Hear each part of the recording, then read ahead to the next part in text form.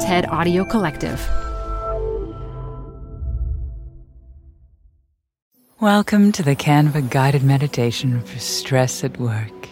Impending deadline? Generate Canva presentations in seconds. So fast. Brainstorm got too big? Summarize with AI in a click. Writer's block? Release with Canva Magic Write. Magical. Stress less and save time at canva.com. Designed for work. The best place to see stars is at home with Prime Video. Get everything included with Prime, like Mr. and Mrs. Smith, starring Donald Glover and Maya Erskine. Rent or buy hits like Mean Girls, starring Renee Rapp. Or add-on channels like Max for the HBO original Curb Your Enthusiasm with Larry David. You've never seen so many stars in one place. Prime Video. Find your happy place. Restrictions apply. Prime membership not required to rent or buy. Prime membership required for add-on subscriptions. See Amazon.com/Amazon Prime for details.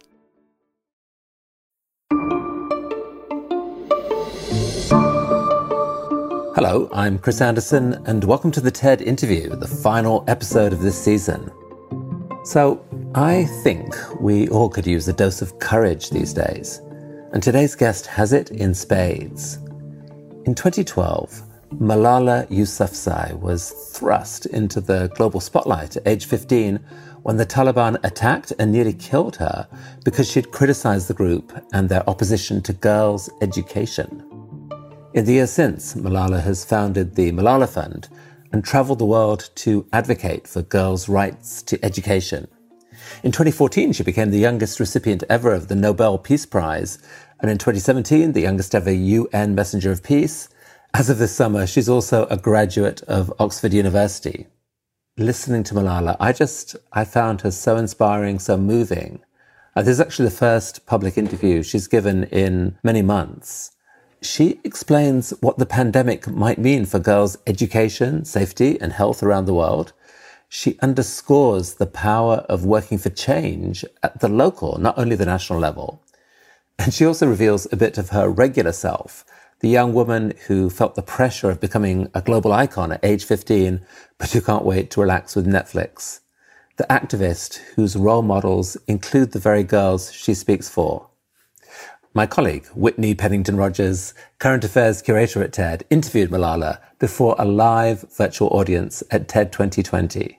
Here is Whitney. I am absolutely thrilled to welcome Malala Yousafzai. Thank you, Whitney. Thank you so much. And, first and foremost, congratulations on your graduation. That is amazing. You recently tweeted that there will be lots of sleeping, reading, and Netflix in your future. And so, how does it feel to be finished with college? And what have you been up to these past couple of weeks? So to be honest, my exams were really long. They were a month-long exams, and I was just exhausted. I needed a long break. Right now, I am allowing myself, I'm just saying that, okay, you are allowed to do this for a bit because you need a bit of rest and a bit of break. So far, it's spending time with family, resetting my room, because it still looked like a high school girl's room. And I was like, I'm a graduate now. I need to change my room setting just to feel a bit older, to see that transformation around me as well, as much as I see it within me. And now I am unemployed, looking for jobs at home. But I'm really happy. I'm really, just so excited and overwhelmed that I have graduated from Oxford. I finished my undergraduate in philosophy, politics, and economics, and the past 3 years have been incredible. I have grown so much. I have learned so much from my friends, tutors, and professors, and everything that I saw there. That's great. Well, I'm glad to hear that you're actually making good on that tweet to take some time to rest. So, of course, as one of the world's most famous advocates for girls' education, this is obviously a really huge accomplishment, to finish college. And I'm curious as how this has influenced you as an activist, especially thinking about the fact that you had to head to the West and leave Pakistan to acquire your education. How has this influenced your work? It was always my dream to go and study in Oxford. And I am just really honored that I got the opportunity to study in the UK and then apply to the university that I always aspired to be in. I think this is quite overwhelming because a life that I had expected was that I would continue my secondary schooling in Pakistan, that I'll apply from there. And just as any other student in Pakistan will do. But, everything changed in 2012 when I was attacked, and I had to move to the UK for my treatment, for my surgeries. And since then, I have been getting my education in the UK. I've been campaigning for other girls' education as well, because I realize that education is empowering, and there are 130 million girls who do not have access to it. And those are girls like me. Once I was in their place and I did not have access to school, and I wanted somebody to speak out for me. And today, those girls need voices. So I am out there speaking for them, and also hoping that these girls have a platform where they can raise their own voices. As you were juggling your studies with your work, how has your work with the Malala Fund and all of your activism evolved in the time since you've been at university?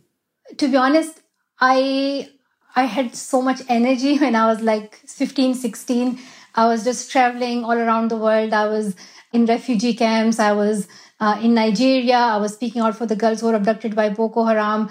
I went to Iraq as well, and I have been to Brazil as well. So I've been sort of traveling around the world because I want to meet the girls and allow them to raise their voices, provide them a platform where they can speak out. So in terms of that, it was quite a lot for me because I was still a school student, and I would travel and give a speech somewhere, and then the next day I would have a class and I would have homework to finish. I would stay up all night to finish my work.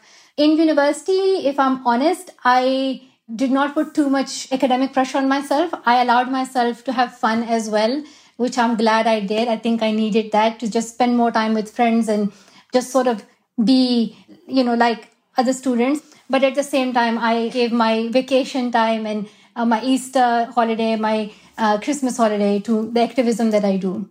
I definitely can imagine that it must be hard to live the life of a normal college student as someone who is as famous and renowned as you are. And so that's incredible to hear that you were able to sort of find that balance and experience college in the way that the average person does.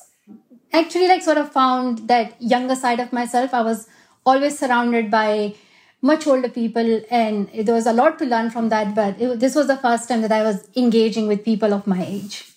Well, I'd love to talk a little bit about your work and how it's connected to this moment and thinking about education for girls. Communities around the world have been devastated by the coronavirus pandemic in so many different ways. And could you talk a little bit to how this global health crisis has impacted girls' access to education specifically? 100%. COVID-19 is affecting people globally, and that include young girls as well. And Malala Fund, we did a research and looking into previous cases like Ebola. And the research shows that there are more than 10 million girls who are at risk of losing their education. These are girls who currently would drop out of their schools and may never be able to return to their schools, either because of early marriages, because of those cultural barriers that they face. Parents are more likely to prefer early marriage for them than their education. But also a lot of them would be needed into workforce because they will be a financial option for the family. And these are the girls who are really vulnerable to being trapped in that, and they may never be able to return to school. And this is what happened in the case of Ebola as well. There were many girls who did not return to their schools. And there is a risk that the same might happen to girls in this crisis as well. And, I think that some people might make the argument when you're thinking about what's happening with the pandemic that we should really be focusing our energy on building back the economy and our public health systems and thinking about how to find a vaccine. And that in this moment, it could be really easy for the issues for which you advocate to get pushed to the side. So, could you talk a little bit about why you think it's so important in this moment that we keep the focus on girls' education, we keep it central to these conversations? I think we should not forget about investing in girls, investing in women and their empowerment. They are sort of the key players in running countries and running our economies. And it's quite easy to forget about that and to ignore it. But I think it's time that we push governments and all the responsible authorities to not forget girls when they make policies, when they make decisions about future. I think one thing that is really at risk is financing for education. That has been stagnated for the past years, and there's a risk that could go down further, that could go into negative. So we don't want that. I really hope that governments stay committed to financing girls' education and they remain gender sensitive in that, and ensure that there's equal investment in girls' education and especially their secondary education. I think the second thing would be safety and health. A lot of parents might be concerned about their children's health, especially young girls' health, when they send their daughters to school. And I think that's something that the policymakers need to look into that. One other issue that is teen pregnancies. In such situations, such as the current pandemic, the number of teenage pregnancies will increase. And then the risk is that when these girls return to school, in many countries and many local schools may not allow them to return to schools. So it's important that those norms are challenged. And even if girls face teenage pregnancies or have become mothers at teenage, that they are allowed to get back into their education. And I think finally, we need data. We need to go and research and also ensure that this is gender desegregated. And it's important that governments take responsibility for that. And I see the risk of it getting ignored. So it's time that all the champions, all the campaigners of girls' education, of education in general, of women's rights, that they come together and bring our voices together so they sort of grow louder. And when governments make policies, that our voices and our concerns are heard. And as you were talking through this, it really strikes me that in this moment, a lot of the work that you're doing, you often think about girls in developing countries and how access to education is limited in some spaces in the world. And I think even right now in wealthier nations, we are seeing too that there are lots of girls who are also not having the same access to school that they might have before the pandemic started. So I think it's really interesting to think about how all the things you've just mentioned apply to every corner of the world right now. And, I know our community's watching and they have lots of questions. So why don't we take a couple of those right now? You mentioned that you're now seeking employment. What is your dream job? To be honest, there are many. When I was probably 7 or 8, I wanted to be a car mechanic because I just thought it looks really cool. But right now, I think I am up for anything from working at a farm consultancy, working with young people especially. I would really like to see the companies that young generation are building that are about a sustainable future. So would love that. And I would also very much like to take a break as well and travel. But unfortunately, because of the pandemic, that option is not as I expected it to be. Let's see what other questions we have. Do you feel pressure as an activist, and how do you balance that with pursuing other passions you have? I think there is pressure as an activist, but it is more so from me. When I started receiving support globally, and I was receiving letters and cards and from all across the world, and even now, like people are sending me beautiful notes, and it's in thousands that I would never be able to respond to all of them. So when you see that global support, when you are at your most difficult time, you have that responsibility to sort of return or pay back. And for me, paying back is to continue working for education. And I have remained committed to that. And as I mentioned earlier, when I was out of school, I wanted somebody to speak out for me. So I keep on thinking about that moment, that there are many girls right now who are asking the same question. They're asking all of us, what are we doing? If we were in their place, what would we have done? So that's why I think about that 11-year-old Malala, and I keep on fighting. Let's take one more question right now. As so many young girls are forced into caretaker roles due to this pandemic, with parents forced to work or have COVID-19, what's the path forward to help close the gap this generation is having in their education? I think one way in which we can challenge gender-based norms is by showing role models and examples to people. I think that has a huge impact when we are growing up, when we are looking at textbook, when we are looking at television, what we are hearing from our parents. For that young child, for that young girl, all of those things are impacting her. So it's important that we look at our curriculum, that we look at what we are showing on televisions and in other, now we have internet, in those shows to our children. And what are we setting as sort of the limit for girls? If girls are told to be limited to, playing with Barbie dolls, then that's what they might have in their mind. So it's important that we show them that they can be scientists, teachers, politicians, prime ministers, presidents. They can do anything. And it's important that we show them their role models. And the women leaders that I know of, they have truly inspired me to believe that, yes, women can have their voice on global platforms. They can be in those positions of policy making, of change making. They can be presidents, prime ministers, and they can run the world and they can run countries. So I think when you see role models, that really has a huge, huge impact on you. And I'm sure for many people, you are also one of those role models. But I'm curious, you mentioned that when you see role models of your own, who are some of those people who you look up to and who inspire you? Well, we all mentioned Martin Luther King and Nelson Mandela's, and they were fighters for equality and against racism.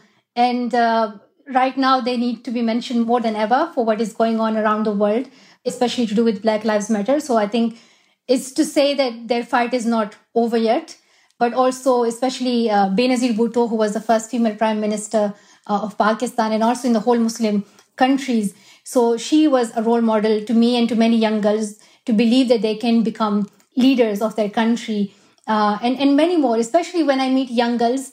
I have met many girls including in refugee camps. One was Najla, and she's a Yazidi refugee in a camp in Iraq. And the smile on her face and the hope in her eyes inspired me to believe that there is future, that the future can be improved. We can make it better for everyone, because this girl in a refugee camp, she's not giving up on her life. She's passionate. She's carrying a dictionary. She wants to learn new things. She wants to learn one new word every day, and she's passionate about changing the world. So that sort of gives you hope. So all these young girls that I meet, they're also my role models.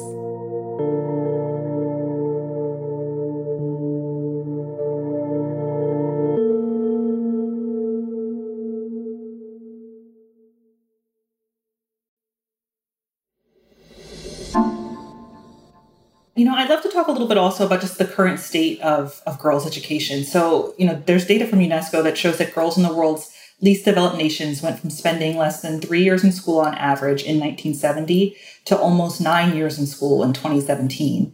And this growth definitely mirrors in comparison to what we see in wealthier nations, where the average amount of time girls spend in school is 17 years. But it definitely seems, when you think about that, when you look at those numbers, that the situation has been improving. And so when you think about your experience as a little girl in Pakistan and compare that with some of the things that you're seeing now through your work, some of the girls who you've just mentioned now, do you think that things are getting better still? Are you seeing that there are greater opportunities for girls around the world today? There are different ways in which you can look at that. Firstly, in terms of passion of girls and girls' activism and seeing young leaders among girls who want to become that change makers. Yes, 100%. There is hope. There's optimism. In terms of the work that local activists do, there could be young girls, there could be, men and women who are passionate about bringing education into their communities. They could be working in the most deprived, the most marginalized rural areas, from Pakistan to Nigeria to Brazil to in all these countries, and looking at their activism with limited resources and with so much hard work and with so many difficulties, that is truly inspiring. And that gives you hope that with this passion, yes, we will see change. But then when you look at the government level and that global level in terms of where resources are and how much is missing, how much is lacking in that, that is something that really concerns me. And I hope that world leaders make good commitments towards education. They make commitments towards financing the secondary education of girls, the quality education of girls, safe education of girls, but also fulfill those commitments. Sometimes they make commitments, but they hardly fulfill that. So it's important that we keep on pushing leaders to stick to what they have committed. And I'd love to talk about that more, just how we can keep leaders accountable and how we can ensure that they stay committed to this. One of the UN Sustainable Development Goals, actually two, one is focused on quality education for all, and then women's equality. The UN hopes that we would achieve this by 2030, which is now just 10 years away. And I'm curious how you think we can actually do the work of making that happen. How can we as individuals hold governments accountable? What sort of things would you like to see from governments to show that they really are making strides towards seeing this happen? So I think there are many ways that an individual can help, whether that is writing a letter to your MP, to promoting it and spreading that message on social media, tagging them, writing a letter to them, engaging in campaigning that is going on for girls' education. But another way which I truly believe in is that we need to support local activists, local educators, And that is the mission that Malala Fund has been working on over the past few years. We started this Malala Fund Education Activist Network, and we are supporting more than 60 activists around the world in more than 7 or 8 countries. And they're also currently changing their work according to how COVID has changed things for them. For instance, in Nigeria, our activists are using radio to give lessons and engaging education-related content to children, because that's sort of the means that works there. But on the other hand, in Pakistan, the champions are working on using apps, but also national television, because that's something that people engage with the most. So I think it's working with the local communities that's really important. And in that, you can support Malala Fund or other organizations who are focusing on that. My father and I started as local activists in Swat Valley. So I understand what it means when you give even sort of little support to a local activist. It impacts their work hugely, and it helps them in so many ways to improve their work and reach out to many more girls. That's great. And I mean, you started to list some examples there that you've seen in Pakistan and other parts of the world of things that people are doing. And are there nations that you look to and think, wow, they've really figured this out. They're really getting it right in this way. And that you think nations can look to as models for how to implement some of these strategies for girls in their own countries? Well, I think in terms of what is the ideal sort of model for girls' education, I don't think there is consensus on that yet.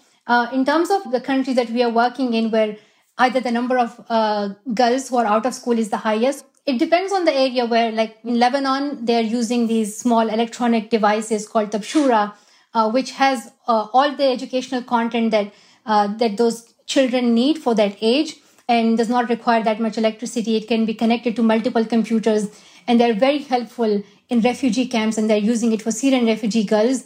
And they're also trying to promote it on the sort of country level in Lebanon as well. So that it sort of varies across countries and where we are working. On the one hand, it is a digital device. On the other hand, it's a radio. Then in another country, it's an app or it's the national television. So and I think that's sort of the bottom-up approach that we might need, because there's not that sort of one fixed solution. If you, send iPads to the north of Nigeria, and if there is lack of electricity and internet, that might not work. So it's important that you engage with the local activists and sort of find what is best for that area. Well, we have tons and tons of questions coming in from our community. So why don't we take a couple of those right now? As a male university professor, what can others like me and society as a whole offer to support your passion? How can we be the best allies for you? One way is to go on Malala Fund's website, malala.org, and there are many ways outlined there. You can become a supporter. You can engage on our platform called Assembly. Assembly is a platform where young girls share their stories. And I remember when I was blogging as an 11-year-old girl, sharing my story of what my life was like under the Taliban. And a lot of people read it. A lot of people listened to it. They supported me. So there are so many stories out there where girls will truly inspire you. And, when you see their commitment, their passion, and their hard work, it's just incredible. And how do you get boys and men to buy into the importance of empowering girls and women? Well, my father has sort of been an advocate in that. He always shares his story of how he was celebrating the birth of his daughter while his relatives and everyone else was telling my mom that next time, hopefully, she will have a son when I was born. So my father has always celebrated me as his daughter, and he was passionate about girls' education. So when you have men role models who are, openly and vocally feminist, who not just verbally tell people that women are equal to men, but they practically show it. I think that's the men we need, who will say that they are giving equal opportunities to their daughters. They will allow them to do any job. They will allow them to have access to the same opportunities as boys have. There are so many ways in which men can help, and they're very much needed, because when we talk on that bigger scale, that's where the problem lies. So when we talk about the decisions that are made in a room, and mostly when these decisions are about women, what you see is that there are men sitting on that table, and there's lack of women's representation. There's sometimes no woman on that table. So it's important that we provide room for women to be on those tables where decisions about their future, about their body are made. So women's presence, women's voices are very much needed. And I hope that men and boys need to sort of stand up for that and defend women's equality. Let's take another question here. I understand that the number of girls attending school has improved greatly, but that the quality of that education is often sorely lacking. What are your thoughts on the best ways to improve the quality of education once the girls are able to be in school? I 100% agree. When we talk about the girls out of school, that number is in millions. But the girls who are in school and are not learning, that number is also in millions. And that is concerning because in future, there would be more than 1 billion girls who would not be ready to participate in the task force requirements that are needed at that time. So there is that concern that if girls do not receive quality education, they're not receiving education about technology that they might need in future, they will not be ready to participate in the economy.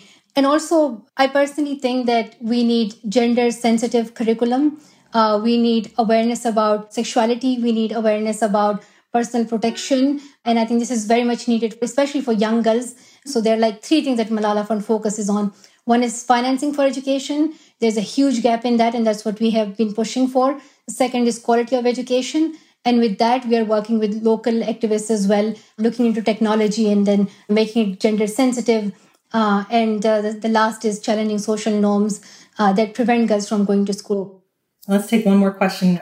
So do you have plans to go back to Pakistan? How much of your future advocacy do you plan to focus in your home country? So our advocacy has been focused in Pakistan. We have been doing projects there. And the village that my father comes from, Shangla, both my parents are from that village. And there was no secondary school for girls. And when I, started activism and then I was receiving the Nobel Peace Prize. And at that time, I felt like I need to start from my home country and I need to start from that village. So I donated that money towards that project. So in Pakistan, we have been working on that school and now girls are studying in that school. It's the first secondary school in that village and everybody is just so excited. And all the girls are so excited to be in that school. And I also heard one time that they were given sort of their break. And a lot of girls just complained that they don't want breaks and they just want to be in school because it has provided them that safety and that opportunity to, be creative and have that time with their friends that they may not be able to get otherwise. So that has been our work in Pakistan. We want to do even more and we are, planning our advocacy for the next few years. I definitely want to go to Pakistan. That is my home country. And I love where I'm from, Swat Valley. It's one of the most beautiful places I've ever seen.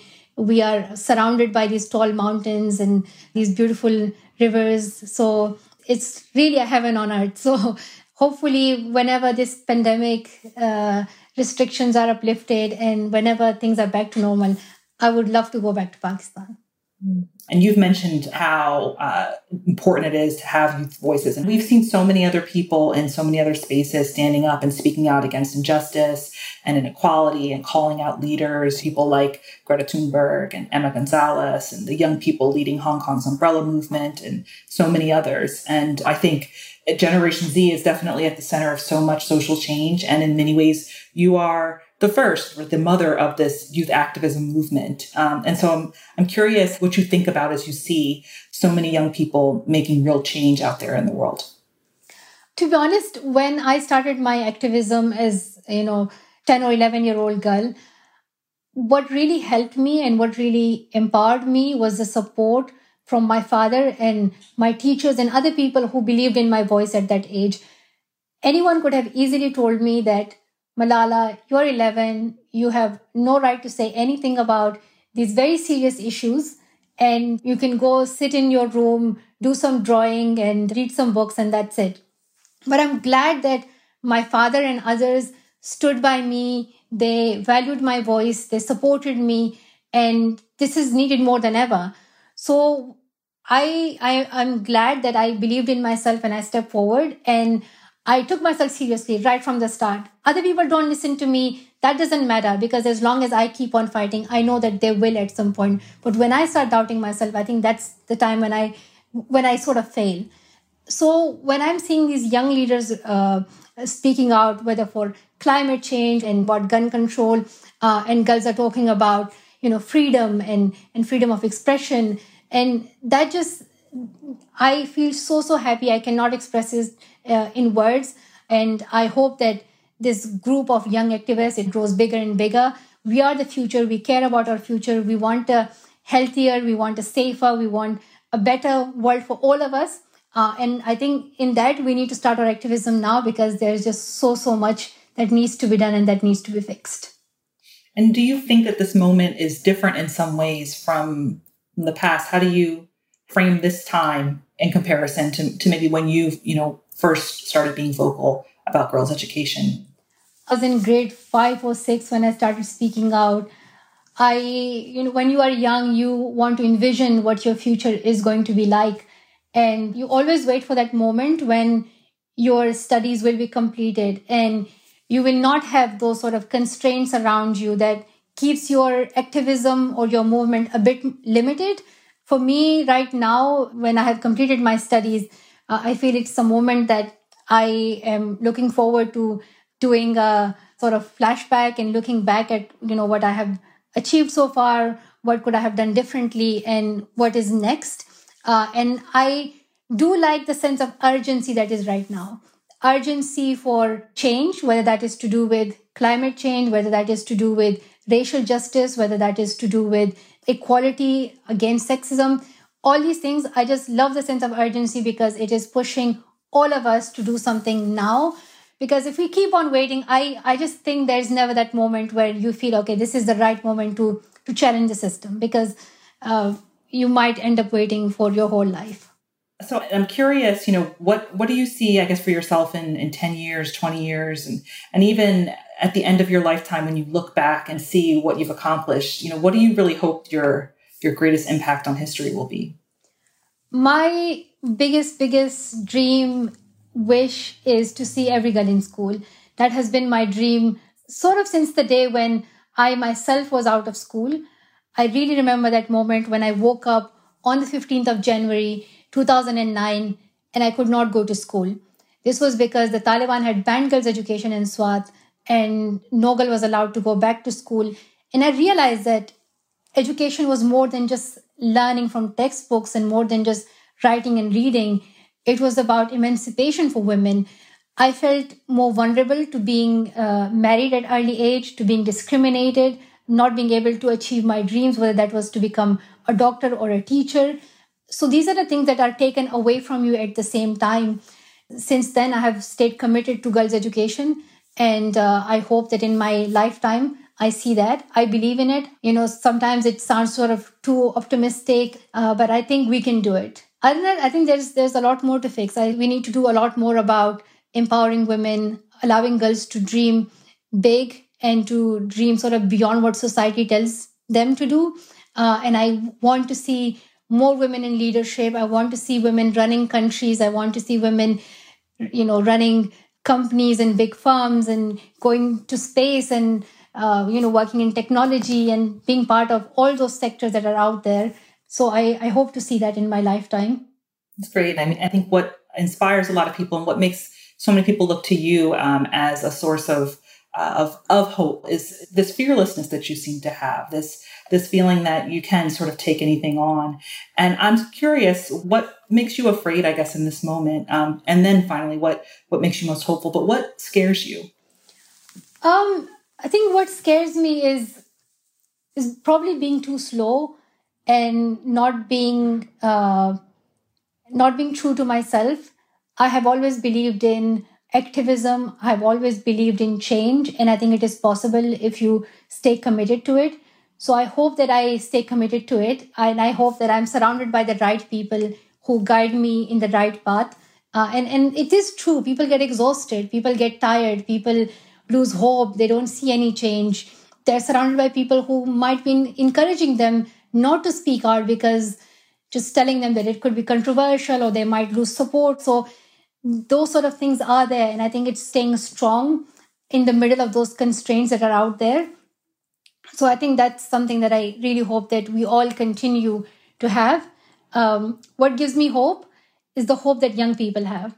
And this younger generation, they are the future. And I'm really, really happy and hopeful that they will be change makers and they will improve this world. They will fix what, our fathers and forefathers have sort of the mistakes that they have made, and they'll fix the system that they have created. It might take time, but we will stay committed to it and we will make a world that is fair and equal for everyone.